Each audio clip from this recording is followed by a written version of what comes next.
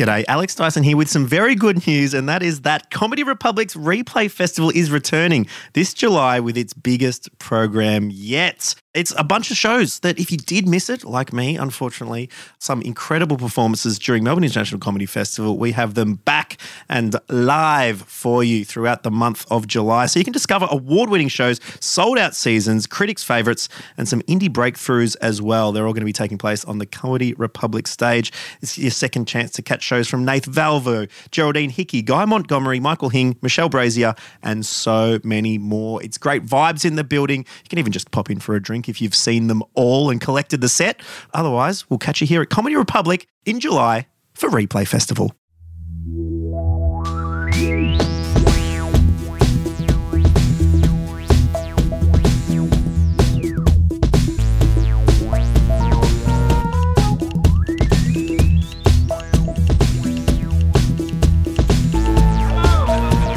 Welcome to Comedy Republic. My name's Kyron Wheatley and this is Douglas Lim. Hello, everybody. I'm Douglas Lim from Malaysia. Welcome.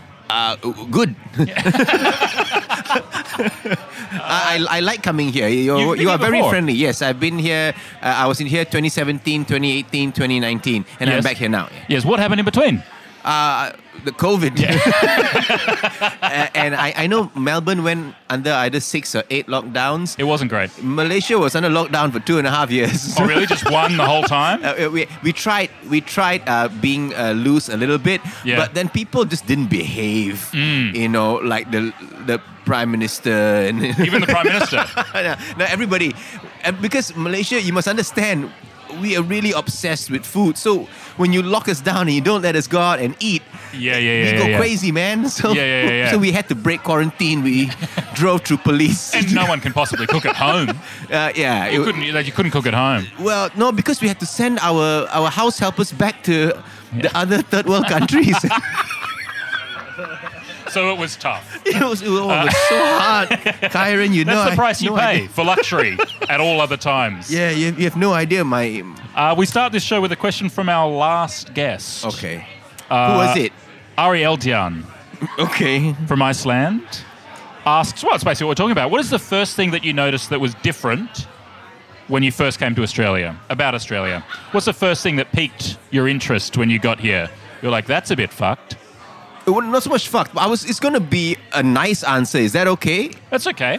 Well, It'll be a quick pod, but that's okay.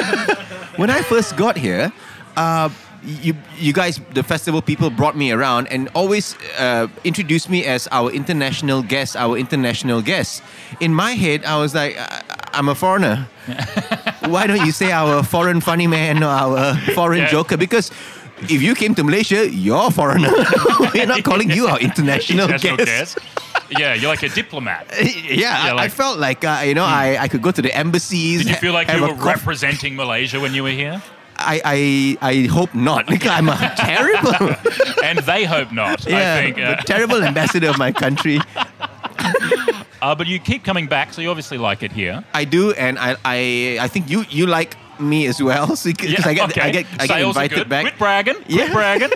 That's fine. Yeah, it's nice here because to do comedy, especially in the festival, we don't have such a thing back in Malaysia. What's the scene like in Malaysia? We You got some clubs? We used to have 2 Wow. comedy clubs in the whole country.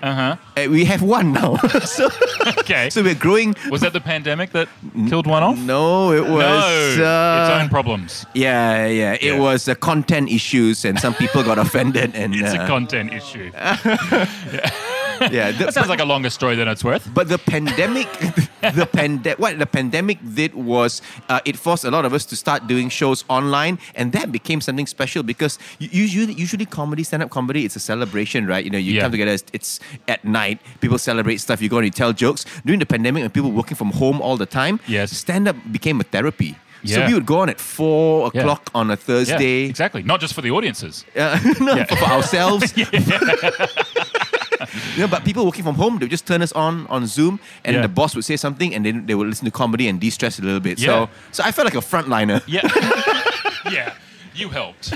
Yeah. You saved everything. You have a show, you're a part of a show, Best of Comedy Zone Asia, which is at the Arts Centre this year. Yeah, fancy. Yeah, I know. Very fancy. The seats. Have you seen the seats in No, there? I haven't. I hear there are a lot. They're It's like, business class, baby. all right. Yeah. That's They're sweet. real good. They're plush. They are a Usually, plush I'm rare. at the Chinese museum. So close. One small step. Yeah. That's why they say international guest. They don't know. You know, Okay. they're just like general.